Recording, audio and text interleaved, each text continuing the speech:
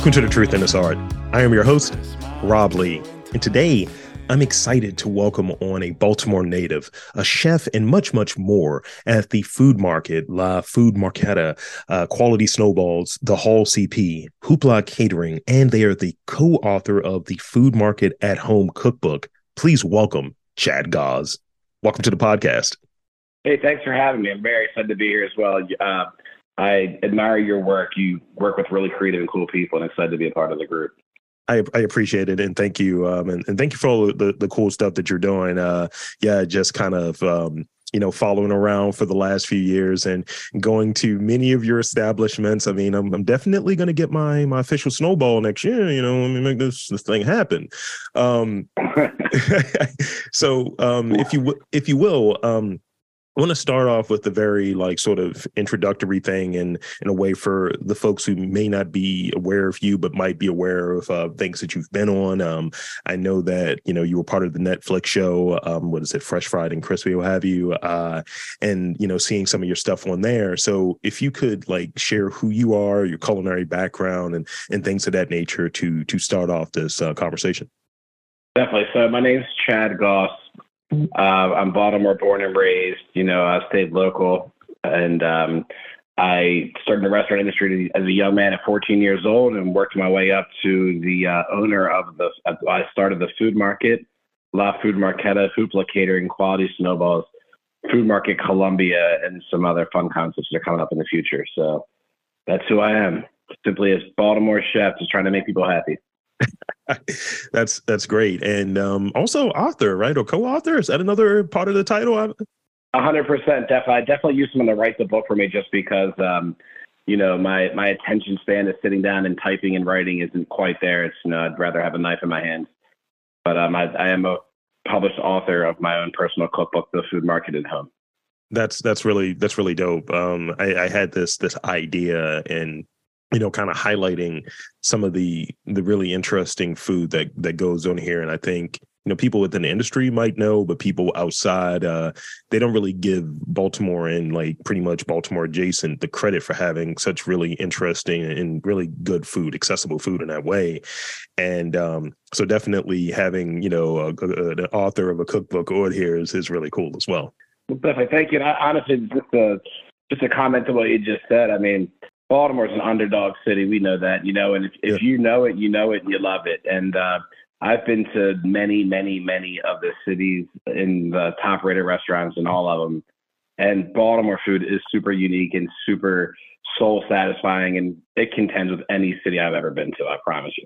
That's great to hear. It's great to hear from someone who would know. As you said a moment ago, you rather have a knife in your hand, which could work a couple of different ways. But I assume in the kitchen. No, definitely in the kitchen. Only in the kitchen. And absolutely. And looking at myself, it was funny. I went to one of my buddy's spots recently, one of his restaurant recently, and I told him, I was like, I got into a fight with a chef knife, and he started laughing at me, and I showed him my thumb. He was like, "Oh, rookie mistake." I was like, "Appreciate it, sir." Yeah, you always lose. I promise you. Don't fight the knife. You'll lose. I promise right. you. Right. You can't win. No winning. Yeah. So, talk about a bit one of those really impactful memories you have in cooking, whether it's one of those first memories, whether it's one of those more challenging scenarios and going through the process and cutting your teeth and making your bones. Yeah, I have a lot of experience. I've been in this business a long time, and that's a question we could probably talk about for days, to be honest with you. But honestly, one of my favorite memories I have is my flashback. Honestly, every time I go near a steam kettle jacket, which is something that you make soups and sauces with in the restaurant, to this day, I'll be 43 in a couple months, and I picture myself as an 18-year-old boy on that piece of equipment with kind of no clue what I was doing, but I learned how to whip that thing like you've never seen in your life. I used to rock this thing. I used to be able to make 10 sauces in 3 hours, and I could just really, really roll through it. I could just picture myself with my pant legs rolled up like I've always had, one foot on that drain pan, and just that whisk in my hand, just killing this pot. It's such a happy memory, and honestly, that's probably my best thing that I'm fortunate enough to be able to see myself as a young man, next to that piece of equipment. It gives me chills talking about it. That's wonderful. That's wonderful. Yeah, I get to connect to my youth, right? So I can't lose. Right. We always look at those things that come up in our careers and some of the stuff that we're doing, and it's like, yeah, that was one of those moments. I remark back on it and think back on it. As I've done more and more stuff with this sort of podcast, I start thinking about just progression. Like 2022 was a really cool year for me in terms of growth and doing this, and I'm going to think about that in one regard, but I'm also going to think about the first time I got on stage, probably in 2017, or going to think about the first time I was buying equipment. I remember those things very well, and they may not always be highlights, but those are those memories that really have an impact on us. Absolutely. I mean, I could tell you stories for days, like going back to, trying to sharpen knives and cut my hands and having to leave in somebody's car to go to the hospital, to writing menus and looking back from now and saying, wow, I can't believe how juvenile what I was writing was and how incomplete my thought processes were. But on the other hand, I'm like, I was the only person I knew that was 19 that was trying to write menus. Right. So, it's really interesting. And that's really where I reflect. It's more internally than it's like a true experience of one time. Right. So I read somewhere that you're not the biggest fan of the term chef, right? Mm-hmm. Yeah, I don't really love it. Yeah, I think some of the folks that I've talked to, more and more folks are kind of moving away from that terminology. Like, I don't really like it. I'm a dude that does this, or I'm a lady that does this, or what have you. And I think that's really interesting. What do you attribute to, like, why, people may be moving away from it, or yourself? Why do you move away from that sort of terminology? Well, I've been away from it since the very beginning, and I've always respected chefs that wanted to be called chef as chef. But, I've always felt like I'm kind of like the one love world. We're all from the same, and, we're all equals, and, it's a position. I don't believe there's a such thing as a boss, as the manager. Like, boss gives too much power, chef gives too much power. We're all there for the greater good. And, it's the same team at the end of the day. And, and a team leader gets respect as the leader. They don't have to be called that, to be put on a pedestal to diminish everybody else around them. And I just kind of I like equality a whole lot. Right. And we all have different positions in life. Right. It's like you have to start somewhere to become the chef. And yes, you earn the title chef. And I can understand the other side of the argument. But for me personally, being known as Chad makes me more relatable to you, which has you less nerves around me, which allows me to get into you what I really need into you much better and smoother. And therefore, you're in a better position to receive. Yeah. It's run less hierarchical, and again, like I said, I really admire chefs. I dig chefs. I dig people who are in that hospitality industry.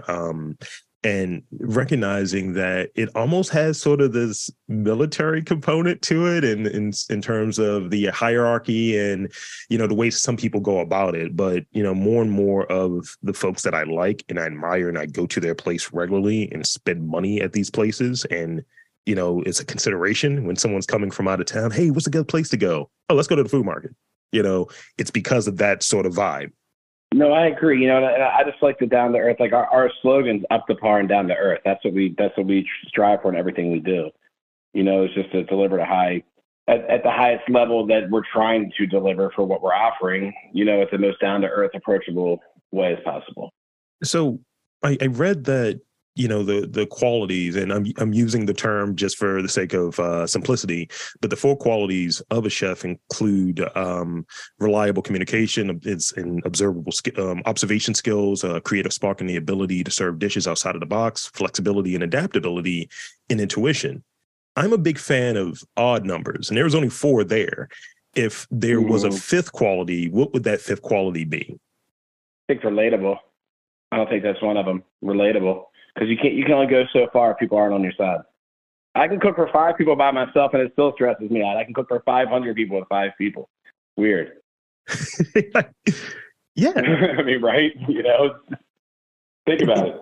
It makes sense. It makes sense where, you can have places that, and I've heard this, and it kind of relates. I've talked to like curators in the visual art space, right? And they'll look at work and say, you know, technically speaking, this is done very well, blah, blah, blah. It has all of the markers of quote unquote good art, but does it speak to me? And that echoes this notion of, is it relatable? Like, you can have really good food done really well, have a great environment and so on, but something doesn't quite click. Like, it just maybe not for the market, maybe not for the community.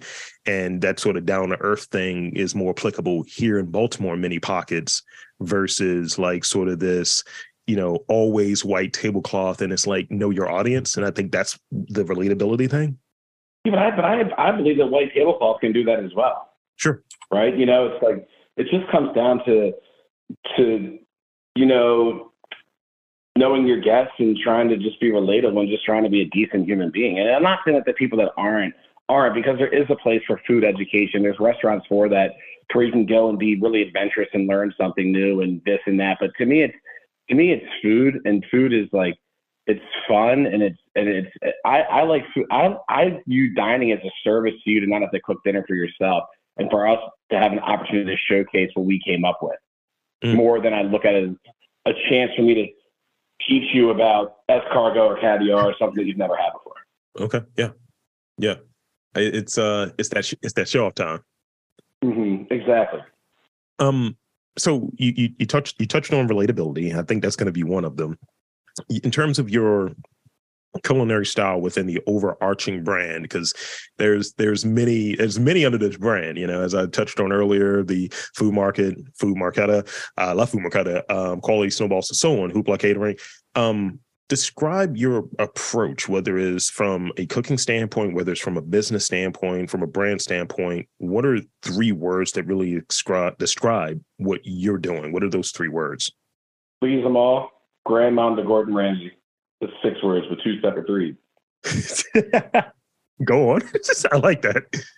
You want to keep giving you 3s? I can give you 3s all day, probably. But no, Grandmom to Gordon Ramsay is like one of our sayings. You know, like at the end of the day, if, you know, Gordon Ramsay comes in and he orders a steak frites and he orders a medium rare, it needs to be perfectly medium rare, and the fries need to be crispy, and the sauce needs to not be too much.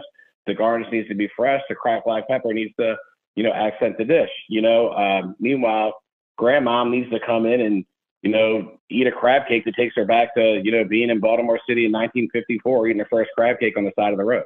That's So wonderful. like food is soul. Food is nostalgic. Food is, it's literally communal. It's literally endless what food is for you.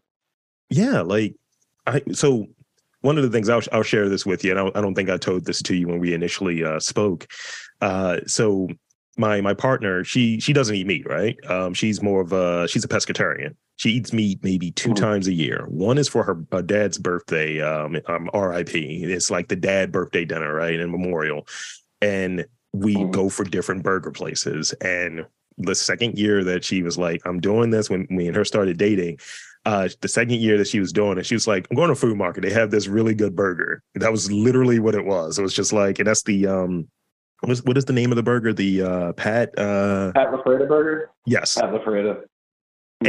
And that's always like, if we were to put out like, here's that list of the places to go to, that burger's always at the top. It's like, we want to diversify it all, but if it's like, I don't really have an idea and I want something that's always clutch, that's always on point, that's, you know, like as you put it, the pepper, the fries, the whole thing, that's the burger. Mm-hmm.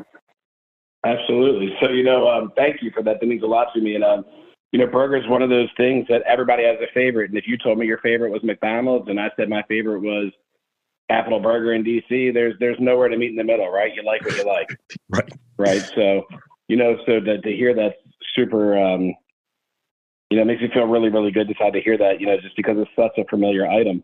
But as far as our burger goes, we try to think outside of the box. You know, we kind of load it up for you already, so you don't have to ask for a bunch of different things. You know, you don't have to feel uncomfortable saying, can I also have bacon? Can I have mustard? Can I have ketchup? And at the end of the day, that runs the server wild anyways. It's just more stuff on the ticket, more stuff the kitchen needs to read. You know, it's just from a production standpoint, it's more of a hassle. Yeah. So like our key to a good burger is we started using the meat man in New York, the king of meat in New York is Pat LaFreda. You know, it's dry aged beef. It's aged Creekstone beef that's, you know, made into a burger patty form for us. And then I think we're the original users of that, to my knowledge, at least the original to market Pat LaFreda in Baltimore, and that was 10 years ago. And We do that, and then we use a Tillamook cheddar, which is the cheddar cheese that's out of Oregon. But we shred the cheese rather than slice the cheese, so it melts a little faster. And then rather than have that like raw cheese in the center, you know what I mean by raw, just not melted. Yeah. And then but what we do that's fun is we take our bacon and we cook it to say medium, and then we let it cool, and then pulse it in the food processor in its own fat with a little bit of spices, and then we form that into basically a bacon patty using a tortilla press, and we lay that on top of the cheese. And then when we finish we cook the burger, a little less than a little more than one temperature below. And then we put that shredded cheese and that bacon on top, and then put it in the oven for a second, so all the bacon fat gets set into the cheese, so it doesn't just roll off the melt of the cheese; it gets set into the melt of the cheese. Right? That's amazing. But even for me, I'm so particular that even like the burger roll, like I don't like a burger roll that's griddled open face. I'm the only way. As soon as the burger comes in, it's more important to me that the chef puts the roll in the oven to bake the roll than to put the meat on the grill. So you put the burger butt in closed, you get a crispiness on the outside. When it comes out, you wrap it in a towel and you let it sit there, and then it steams on the inside. So I like rolls that are crunchy on the outside and steamy soft on the inside. And then we serve this, like we call it slaughterhouse steak sauce, ketchup and Dijon mustard with it, and it's just like kind of like the match made in heaven. Yes, I mean, I like the way that you describe that. This is that sort of like inside dope of here's the background on this burger, all of the thinking that goes into it, and that's really good. I'm hearing that attention to detail that is needed for something that is so around, I think, so prevalent as a burger. It's like this was really thought out, and it has these intricate details in it that I think someone who doesn't notice, like I always joke about, I get a lot of crap for it, but I have really strong taste buds, and I know when things are a certain way, and I'm like, yeah, this is on point because of these reasons. And having that extra context from you, literally from the horse's mouth, if you will, really adds to that. Yeah, definitely. I mean, it honestly, just because it's simple doesn't mean it's not well thought out, right? I mean, there's art that's amazing and so simple, but just so well planned. 100%. Right. So talk about some of the inspiration that goes into a menu. You were talking about earlier, being at 19 and trying to put together like a menu or what have you. Talk about that sort of like arc and trajectory when you're like where you're at now, being in the industry coming up on 30 years, right? Versus like being at like 19. Yep, definitely. And I think that I think my major thing in menu inspiration is I want like it to be kind of like, why didn't I think of that? That's my idea behind all of my ideas. Like, gosh, I wish I would have thought of that first, right? Like when I read a menu and I see something that's like really like cheeky and fun, I'm like, gosh, I wish I would have got to that first, because I can never redo that, even though I love the idea to death, because that's theirs and it's so obviously theirs, like French onion rings or spaghetti and crab meatballs. Like if anybody does any of those style dishes in this country, I feel like they stole it from me, right? Because it's just so unique, right? Like that's my stuff. Right. So, we were doing like even like the Amish salt pretzels and the beer cheese that are super popular there. We were doing it way before anybody was. We were doing half-baked cookies or blondies, like before anyone was even thinking about half-baking those. It's just like we're definitely trendsetters in the sense. Yeah.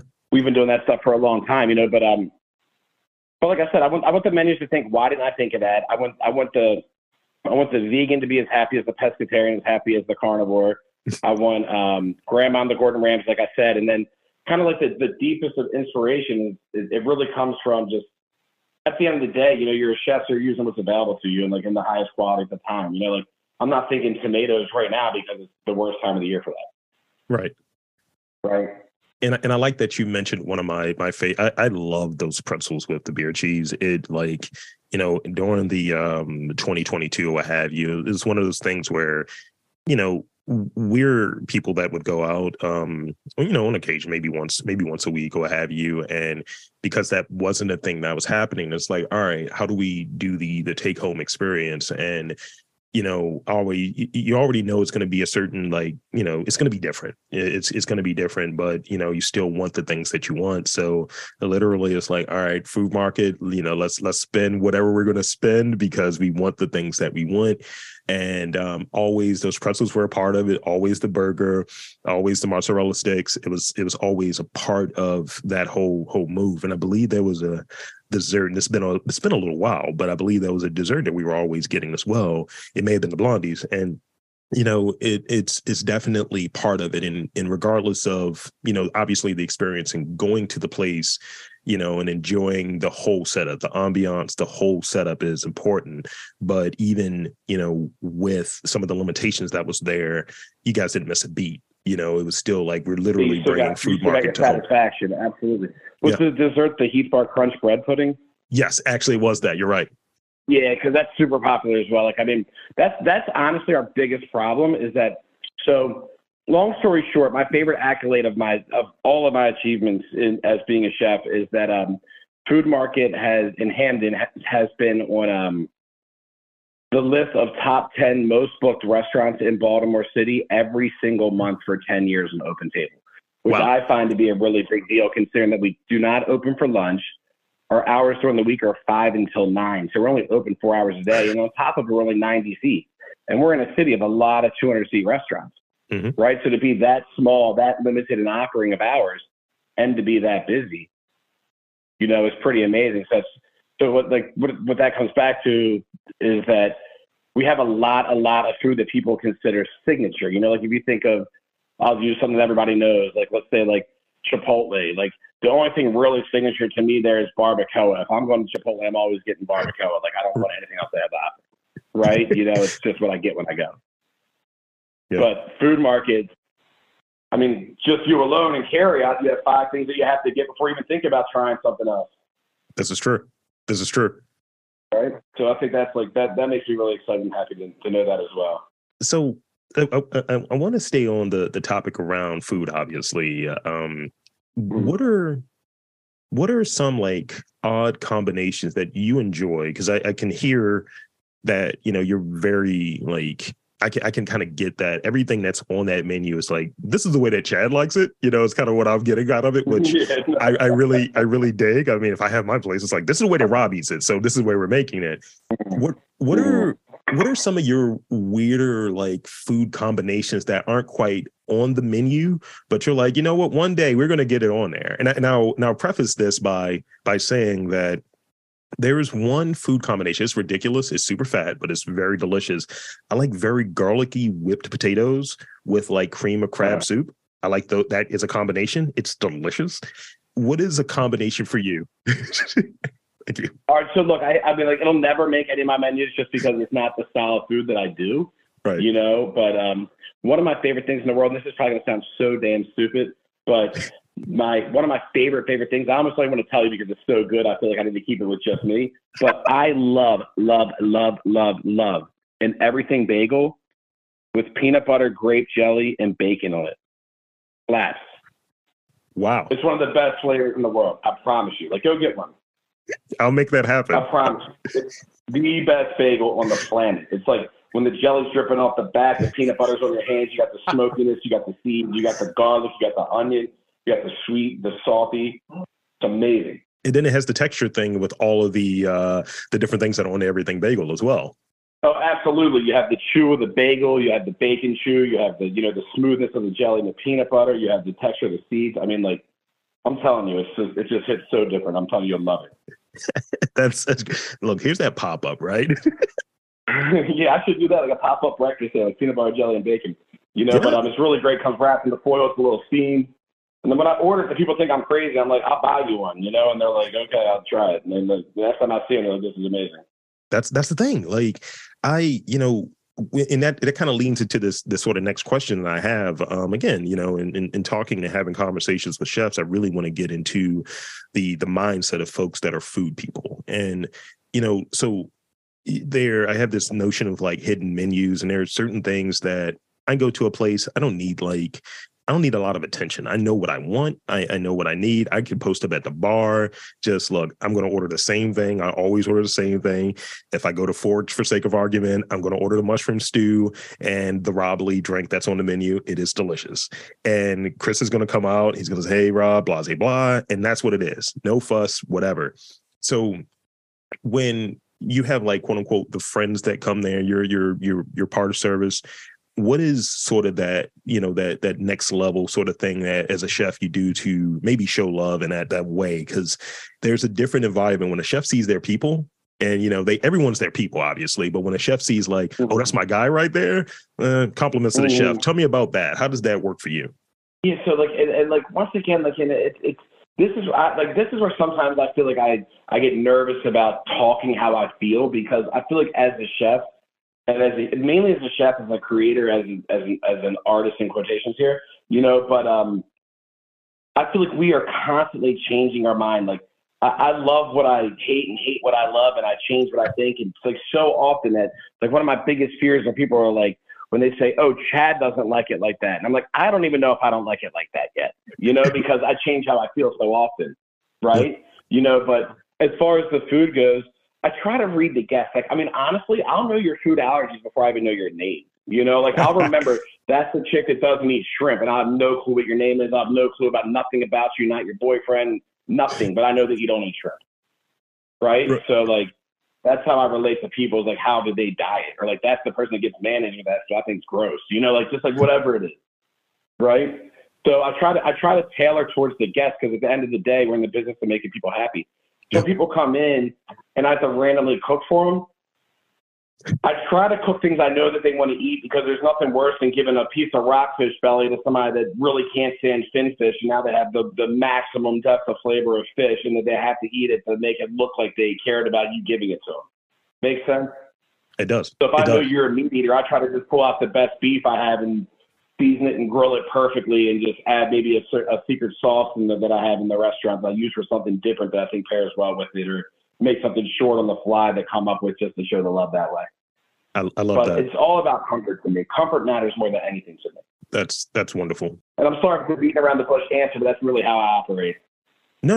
I think that's a good answer. I think, comfort is key, or what have you. And, again, it's hospitality, like, and I think that was a thing that is a reset. The restaurant industry, by and large, I think was hit. It's been impacted heavily, from, COVID and people not having that sort of foot traffic, or even inflation and, all of the other stuff that's already baked into the industry as it is. And, like certain things that just don't pop up as line items, right? Like, I use the comparison of, hey, olive oil went up a lot, but no one is seeing olive oil on the menu. They know it's used to make certain things. They know it's part of the whole cooking process for many things on the menu, but it's not showing up as a line item, on the menu for the consumer. So, I think some of the restaurants that have succeeded and gone on, regardless of whatever changes they had to do to price and things of that sort, hospitality has been key. It's like, I'm going to go to the place that I feel comfortable. I'm going to go to the place where my business feels like it's appreciated. And there are a lot of, chefs here, restaurants here, that it's just like they forgot that piece of it. They forget that piece of the hospitality, that these folks are guests. They're not customers per se, they're guests. I completely agree. The difference in 5-star and 4-star chicken wings is having enough napkins and enough drinks to not feel like you're running out of that, and eating something too spicy and not having your friend of your glass of wine or your beer or your water to kind of cool you off a little bit, right? Or you're worried about screwing up your shirt with not having enough napkins. That's hospitality. 100%. Right. So it's a huge, I think it's impossible to have 5-star food without 5-star hospitality. Absolutely. And so I think that's a good spot for us to stop with the real question and real questions. Now I got to hit you with some rapid fire questions, and we'll close on that. And again, these are only fun questions. They're kind of short answers to these questions. So here you go. Mints or gum? Like, person's like, look, I've had a lot of garlic. Let's say you've had a lot of garlic, and it's like, all right, I need some gum. Gum. I recently switched to mints. My girlfriend makes fun of me. She's like, oh, you with another 35 pack of gum that you're going to finish in a day. I was like, look, can I live for 5 seconds? Yeah, I like mints too. Don't get me wrong. I love, like, especially candy canes around Christmas. I love them. I could eat 1,000. I'm like a horse, but no, but I'm telling you, gum, I think it lasts longer, and also it's just like kind of like buys you time. What is something that is always in your personal refrigerator? Pepperoncinis, olives, like basically like cured vegetables. Yeah. What did you have for breakfast today? I think that's a new question I'm starting to add to the mix. What did you have for breakfast today? So today I just started on some different things. A shit ton of vitamins, a protein shake, no fat yogurt with some local honey, and an orange. 5 cups of coffee, 3 bottles of water. Did you say 5 I'm cups a of coffee? wreck. Yeah, I'm a wreck. I promise you. Yeah, I just rock it. I've been in the sauna today drinking. I drink coffee in the sauna every day. Oh, wow. You're definitely getting a nice fits going, aren't you? Yeah, definitely. I'm a savage in the morning. I dig it. I need to start going to the sauna more. I'm on the back end of this. I'm on a 37, almost 38-hour fast right now. And all I've been drinking is like sipping apple cider vinegar and drinking water and black coffee. That's literally my what's in my system right now. Wow, that's amazing. Yeah, I have a sauna in my house. It's the best investment I ever made in my life. I think we've talked about this. I am jealous of that. I'm going to have to put one in the backyard, like, because I'm a big boy. Yeah, I need to. They have indoor, outdoor. They're amazing. I'm telling you, it's the best money you can spend. It's amazing. I'd rather have it than a pool. Good to know. I think that once this podcast empire really blows up, and I'm gonna act like I don't know anybody, I'm just going to be in my sauna, on Canva, sending out tweets and things of the sort. Absolutely, do it. This is the last one I got for you. What is your favorite kitchen gadget? Like, what do you get like the most like sort of like traction out of, most use out of within the kitchen? And I know gadgets are gimmicky. I remember the slap chop and all of that. But what is your favorite kitchen gadget?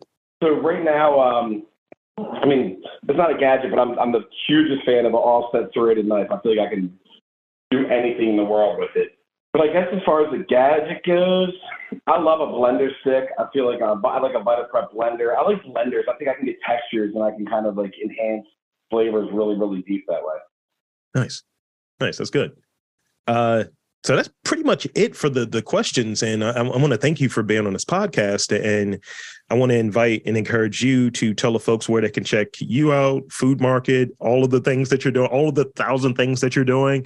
The floor is yours. Okay, cool. Well, so once again, I'm Chad Gauss. I have the Food Market in Hamden, the Food Market in Columbia. I have the Hall in College Park that I'm a partner in. I have La Food Marquetta in Pikesville. I have Hoopla Catering, and I have Quality Snowballs and a few new things coming soon that I can't talk about yet, but just keep an eye out. It's coming. And there you have it, folks. I want to again thank Chad Gauss from the Food Market and many, many, many others for coming on and spending a yarn with me. And for Chad Gauss, I'm Rob Lee, saying that there's art, culture, food, lots of food. In and around Baltimore, we have some of the best food. You just got to look for it.